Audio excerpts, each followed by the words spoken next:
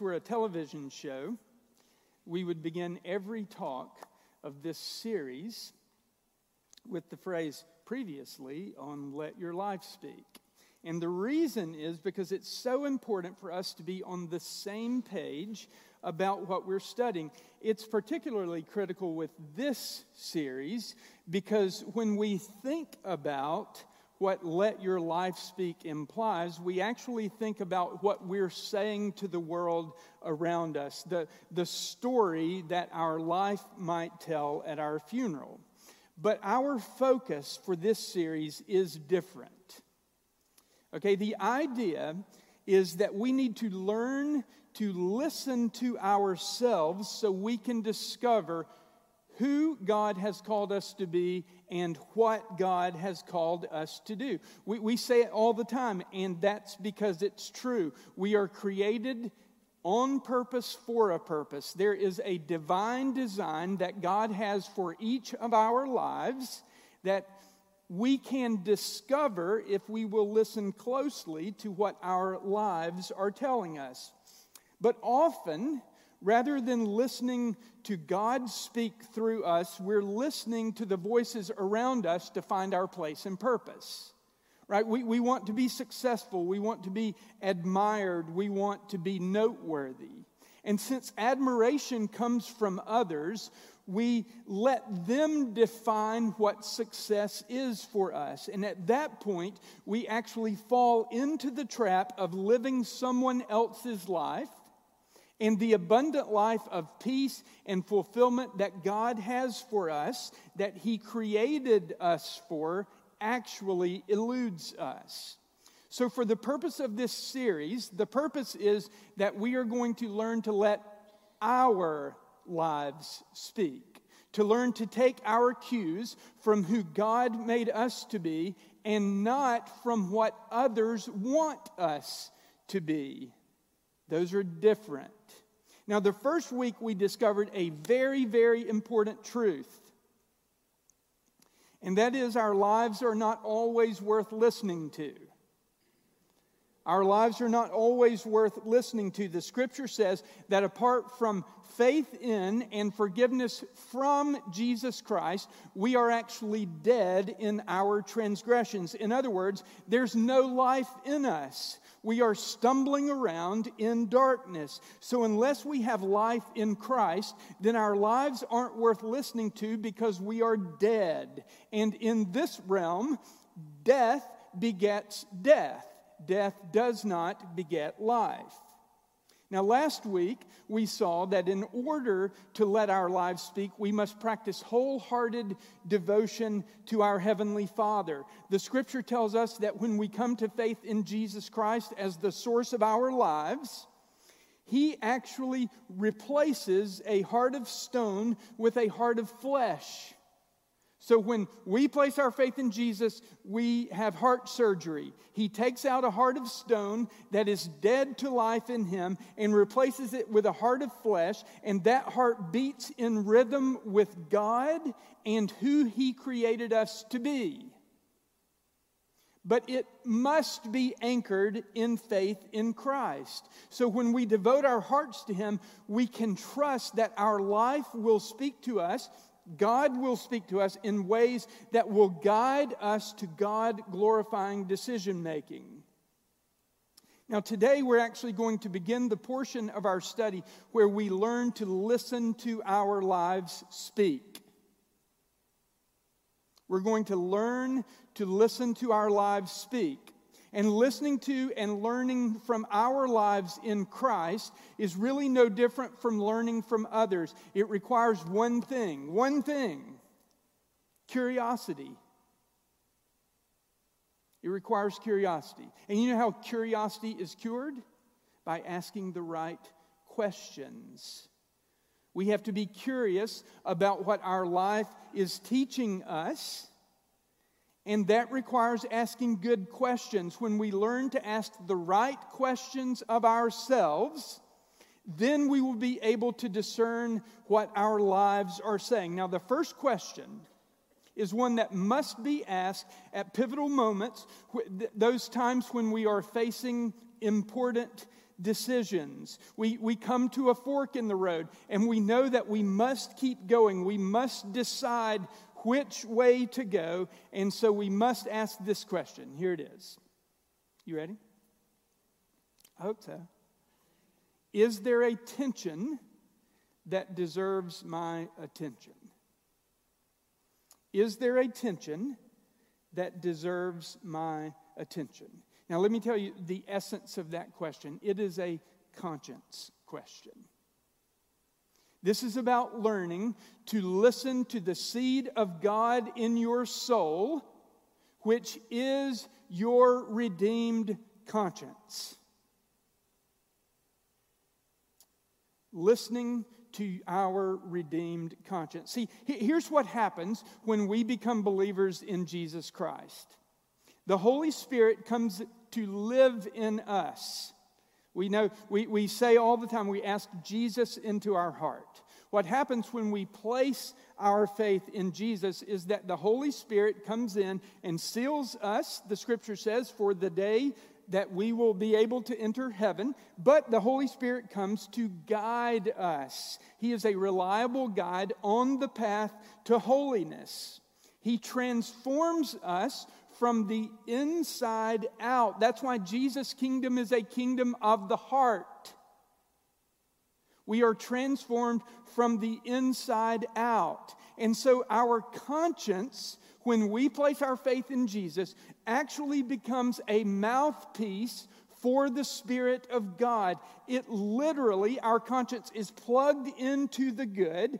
We have goodness running through us, which can't mix with badness. The goodness running through us cannot peaceably mix with badness. Now, I'm going to explain that in just a moment, but this is what Paul was getting at when he rhetorically asked the Corinthians, what fellowship can light have with darkness? What fellowship can light have with darkness? Just as oil can't mix with water, goodness doesn't mix peaceably with badness, light doesn't mix peaceably with darkness, and right will never mix peaceably with wrong. Because they aren't mixing peaceably, because they can't mix peaceably, when good competes with bad in our decision making, our redeemed conscience alerts us to the tension.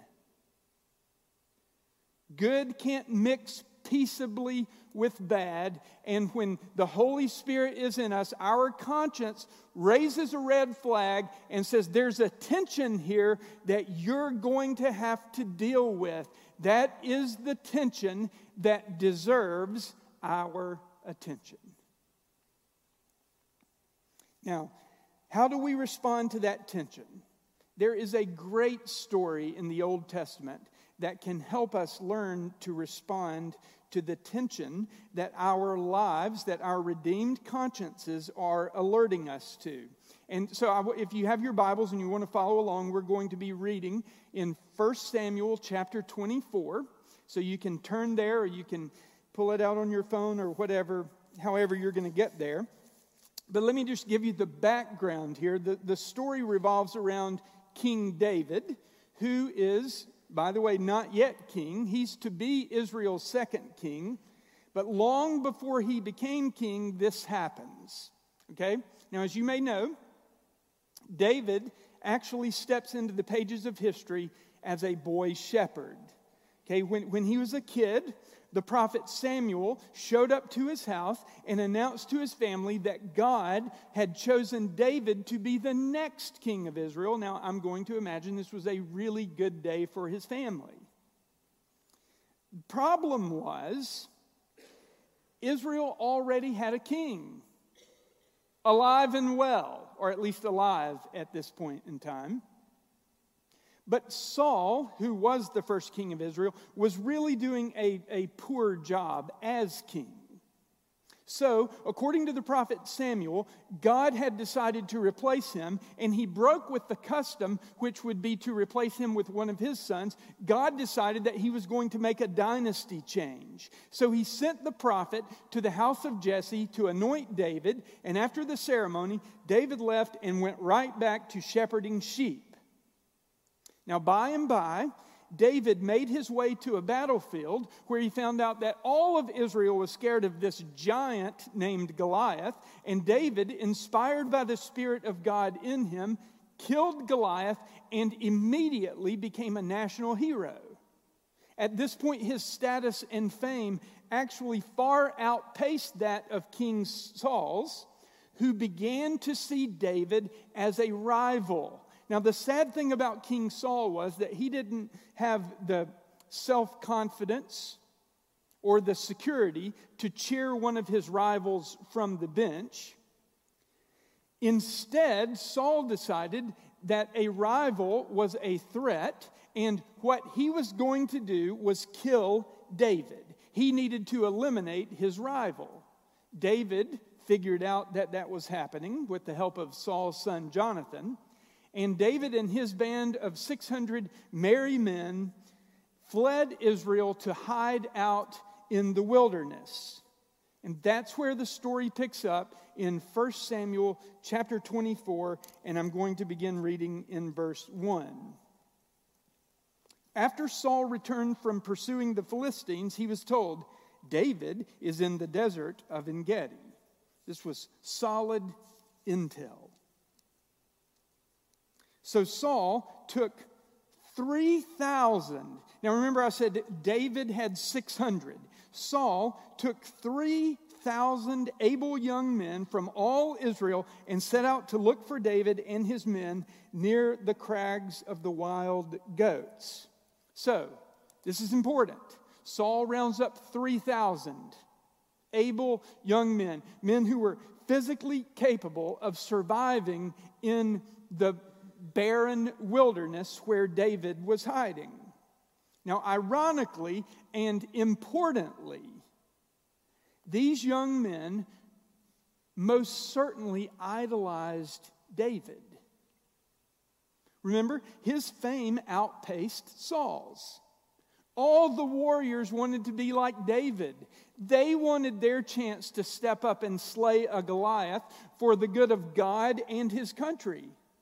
And so these men who were doing their duty, following King Saul and chasing David, actually idolized the very person they were chasing.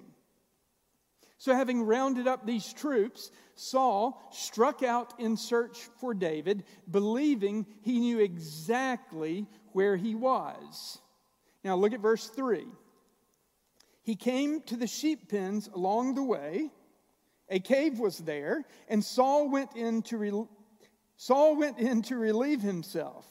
David and his men were far back in the cave. And the men said, "Hey, David, this is the day the Lord spoke of when he said to you, 'I will give your enemy into your hands for you to deal with as you wish.'" Then David crept up unnoticed and cut off a corner of Saul's robe. Now, before getting up into the crags, where he was sure to find David, Saul actually pauses the march to take care of business. Okay? This is really happening. We don't usually do bathroom talk in polite company, right?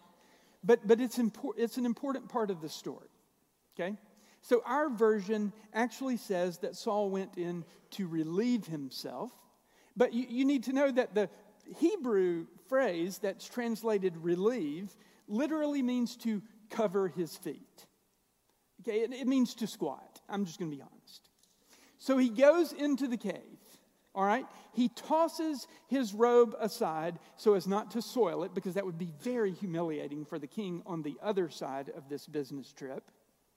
He grabs a magazine and he settles in, all right? Now, what he didn't know what he couldn't have known is that of the hundreds of caves in that section of the wilderness, this was the very cave. What are the odds? It was the very cave that David was hiding in. Now, David's 600 men were hiding all over that ridge, hundreds of caves. When they got word that Saul was coming, they split up. And Saul decided that he needed some privacy, and he wanders into the cave, the very cave that David is hiding in. Now, David's men immediately recognized their good fortune. You think about it. These are 600 guys who've left families and homes behind. They are fugitives from the king of Israel. They're God's chosen people, and they want to live in God's promised land. But they're following David. And so they're out in the wilderness struggling. All they wanted to do was get home. And so when Saul wanders into this cave, the few guys that are with David say, hey, this is more than a coincidence. This is providence. Okay, this is a sign that God is right now putting a stop to our days on the run, to David's days as a fugitive. God literally, in that moment, delivered Saul on a silver platter. And he couldn't even fight back. So they say, and I'm quoting here, hey, David, this is the day the Lord spoke of when he said to you, he would give your enemy into your hands to deal with as you wish. Now go deal with him as we wish. How could you possibly pass up this opportunity? Now, let me give you a little insight about the scripture. You can look everywhere and you'll never find God saying that to David. No record of him actually saying that. But he did promise David he would be king. Remember, he was anointed king as a young man. So they may not have had their facts straight, but they knew how the story was supposed to end. They were using the sudden, perhaps even miraculous appearance of Saul in the cave they were in to point out the obvious. This was the day, no question about it, that God would make David king. All David had to do was step out of that cave with the king's head in his hand, much like he came off the battlefield with Goliath's head in his hand. And those young men who idolized him would immediately pronounce him as king and usher him triumphantly back into the promised land. It would be that simple. So David responds to their encouragement saying, I think you're right. This is it. And he quietly sneaks up on Saul. He wasn't going to miss the opportunity. You know, if you're looking for signs, it was all systems go. The door was open, the light was green. Whatever cliche you want to use, it was go, David. This is it. No point in hesitating. Obviously, all of David's problems were going to be solved, and those men who had been faithful to him, they could go home. Everything was going their way. But when David gets in position to pounce, he senses a tension. And that tension got his full attention. Now just think about it. He knows what his men expect. He knows what anybody that understood the story and the suffering they had gone through, he knows exactly what they would expect. He knows they want to go home, and he does too. As a matter of fact, David not only wants to go home, he wants to go home as king. God promised him he would be king. Who wouldn't want to go home as king? But there was a tension, and a question came to David's mind. Is this the way I'm supposed to take the throne? By murdering the king. Is this going to happen? So he hesitates. The question is, was this really God's plan? Or was this a test? And so he paused to listen to his life speak. And he hesitates to explore the tension in his soul.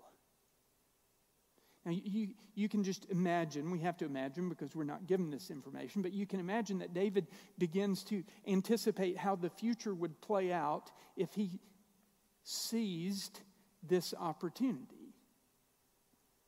Maybe he imagines his grandkids gathering around the dinner table and saying to him, "Hey, Papa, tell us the story one more time about how you murdered the king so you could be the king." Maybe he envisions calling his people, the nation of Israel, to worship and challenging them to trust God and be faithful to his word. And he can hear the murmurs as they say, "Hey, king, why don't you practice what you preach?" And maybe most importantly, he wonders how he could experience the peace and the protection as God's anointed king after killing God's anointed king. There's a great tension. And after paying close attention to the tension, he can't do it. He can't slit Saul's throat. No matter how much grief his men are going to give him, no matter how much easier this would make his life, he won't do it. He's not going to play God.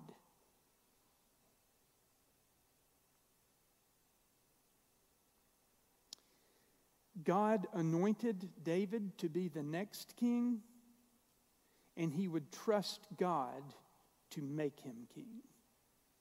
He refused to faithlessly take matters into his own hands. But he sees Saul's robe lying up there on the rock, and he has an idea.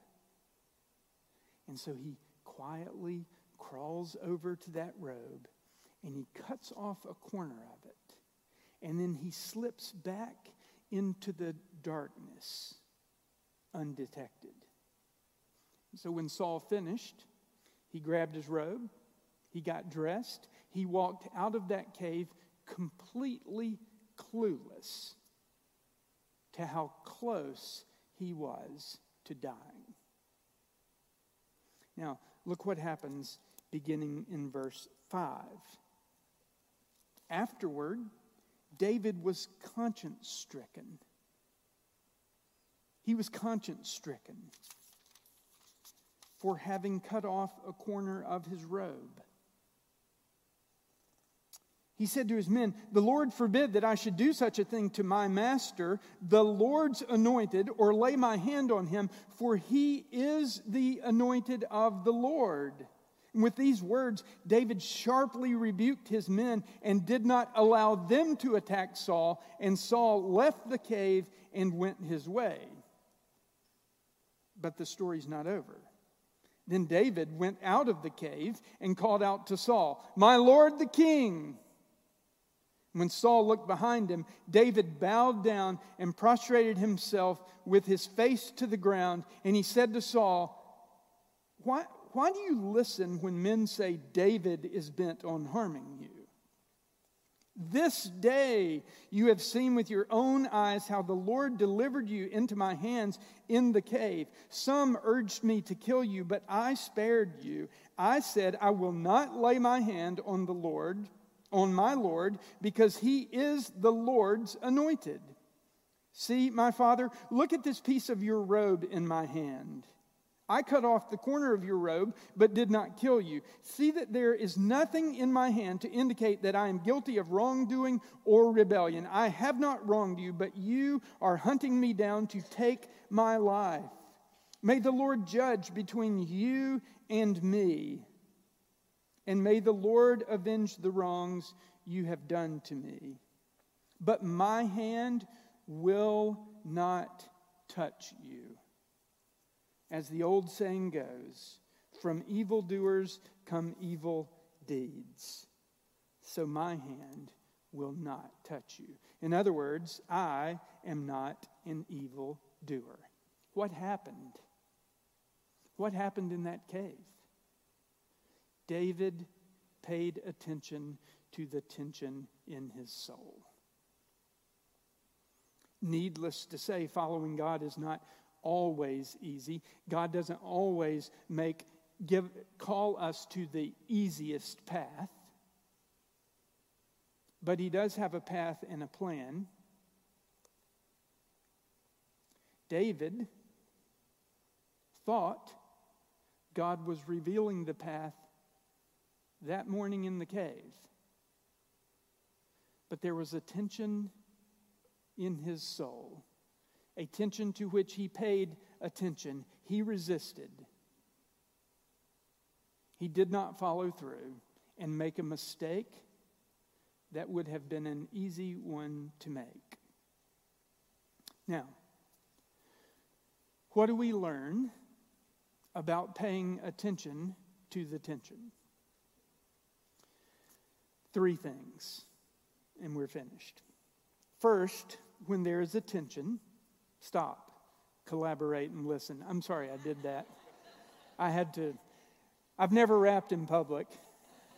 That was my first time. Should I finish it? No, I'm just kidding. When there is a tension, stop and listen. See, David got himself into a position to change his future. It was literally within reach. But then he felt it. He was at a fork in the road. It looked like the easy way was lit up. But it didn't feel right. There was something there. And at that moment, he just stopped. He stopped doing what he was doing and worked through the possibilities and saw that taking the easy road would not tell the story he wanted to tell. And he changed course. He took the narrow road, the road less traveled. But it was the road of peace. Peace between him and God, and peace in his heart. Now, when we come to a fork in the road, where we have a new opportunity, we're about to make a deal, or take a new job, or start a new relationship.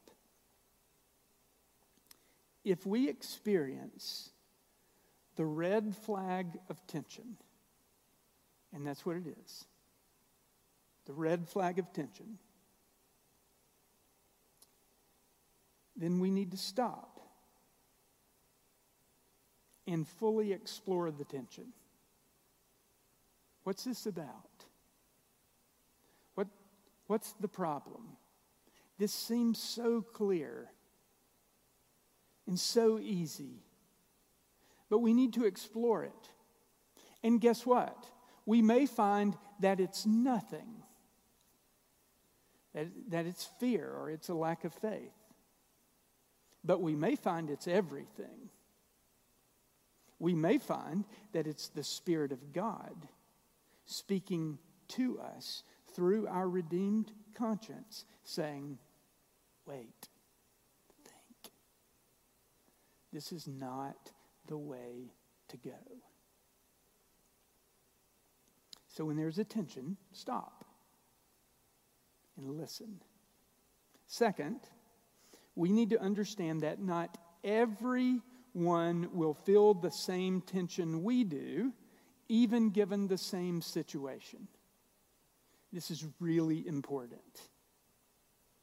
This is where you learn to let your life speak, and I need to learn to let my life speak. See, not everyone, actually no one, is going to have the same experiences, the same life story, the same strengths and weaknesses that you have or that I have. We are all created uniquely with unique assignments, unique gifts, unique opportunities. And so we have to learn to listen to our lives speak so that we're not listening to someone else's life speak. Did you notice what David said when he addressed Saul? Look back at verse 10. He said, "This day you have seen with your own eyes how the Lord delivered you into my hands in the cave. Now some, seeing the opportunity, some other people urged me to kill you, but I spared you. I said, I will not lay my hand on my Lord because he is the Lord's anointed." Now, don't miss it. It was clear to everyone at the scene. David, David's men, Saul, and Saul's men. What was clear? It was clear that God delivered Saul into that cave. The Hebrews, the Jews, saw everything. In everything, they saw God at work. It was indisputable. God sent Saul in that cave. It wasn't coincidence, it was providence. Not one of David's men, interpreting that scene, questioned what should happen. But guess what? Not their call to make.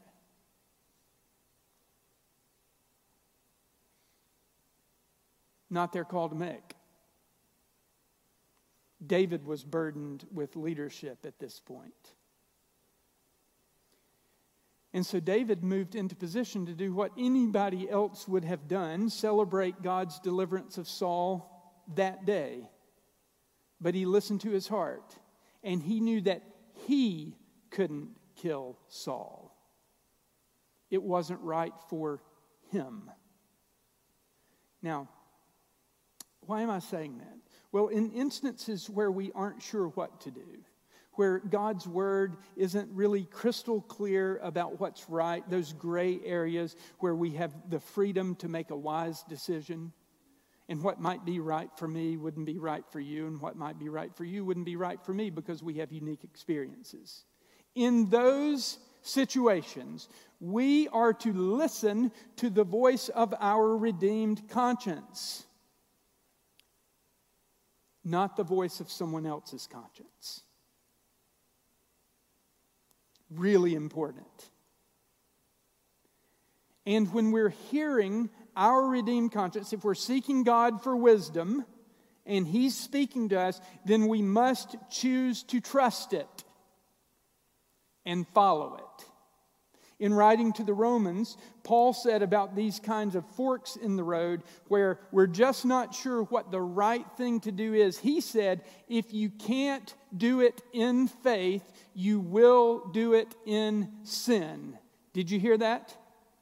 If you can't do it in faith, you will be doing it in sin. David knew he could not kill Saul in faith. So he turned away and he trusted God with his future so he could take the throne in peace. Now, David had no idea what was going to happen. He didn't know how long he was going to be living out in the wilderness or what the future would look like. But just 7 chapters later, after David chose to trust God, an arrow pierced Saul's armor. And he ended up falling on his sword. And guess what? God made David king. David didn't make David king. God did. And David could take the throne with the confidence that it was God's doing. Because he listened to the voice of his conscience. Finally, when we pay attention to the tension, we pay attention to the tension because in that way we are living by God-pleasing faith. In that way we are living by God-pleasing faith. When David confronted Saul in the mouth of that cave, what did he say? Let the Lord judge between you and me. I'm content that I've done what I was supposed to do.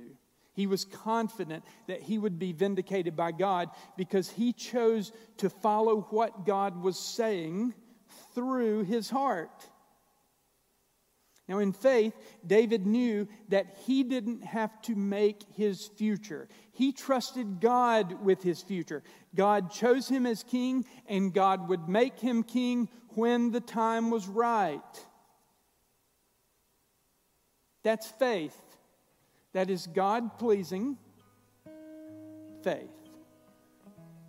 And that's the most important thing.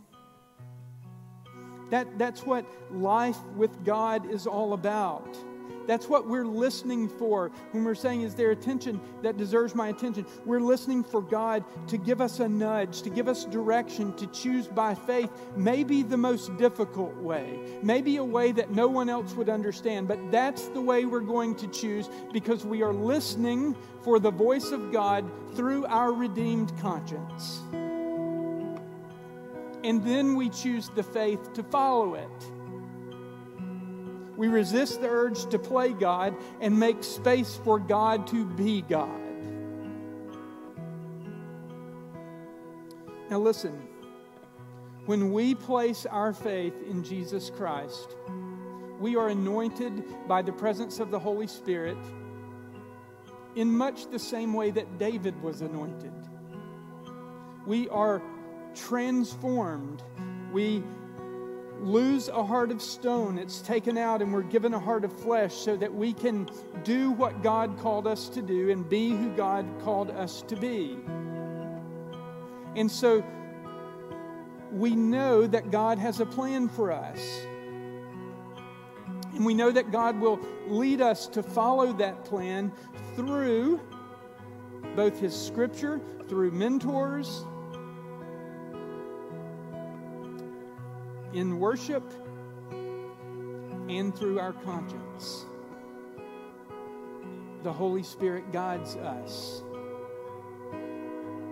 And so if we learn to pay attention to the tension in our soul, we will be able to live the life that God has called us to live. To go where God has called us to go and be who God called us to be.